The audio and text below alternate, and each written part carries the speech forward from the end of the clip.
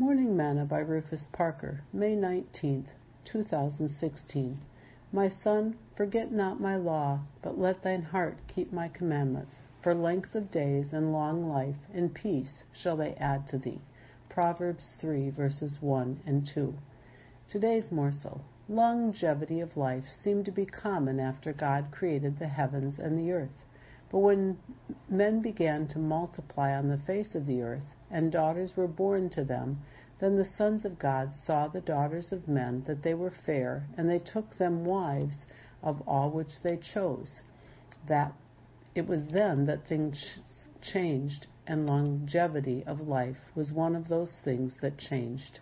God saw that the wickedness of man was great on the earth, and that every imagination of thoughts of his heart was continually evil. It repented the Lord that he had even made man on the earth, and it grieved him at his heart. See Genesis 6, verses 1 and 2, and verses 5 and 6.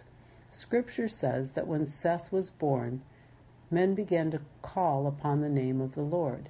I believe that the majority of men kept God's word, and they lived long upon the earth. But we see that when evil prevailed, life became shorter. Jesus said that he came that we might have life. That life is obtained by obeying his word.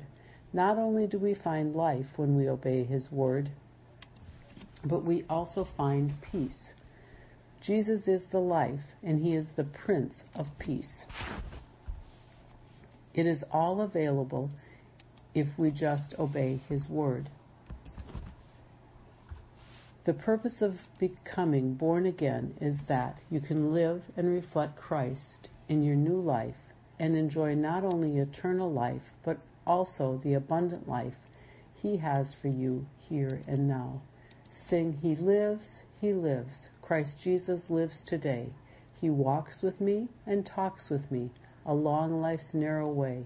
He lives, salvation to impart. You ask me how I know he lives. He lives within my heart. Thought for today.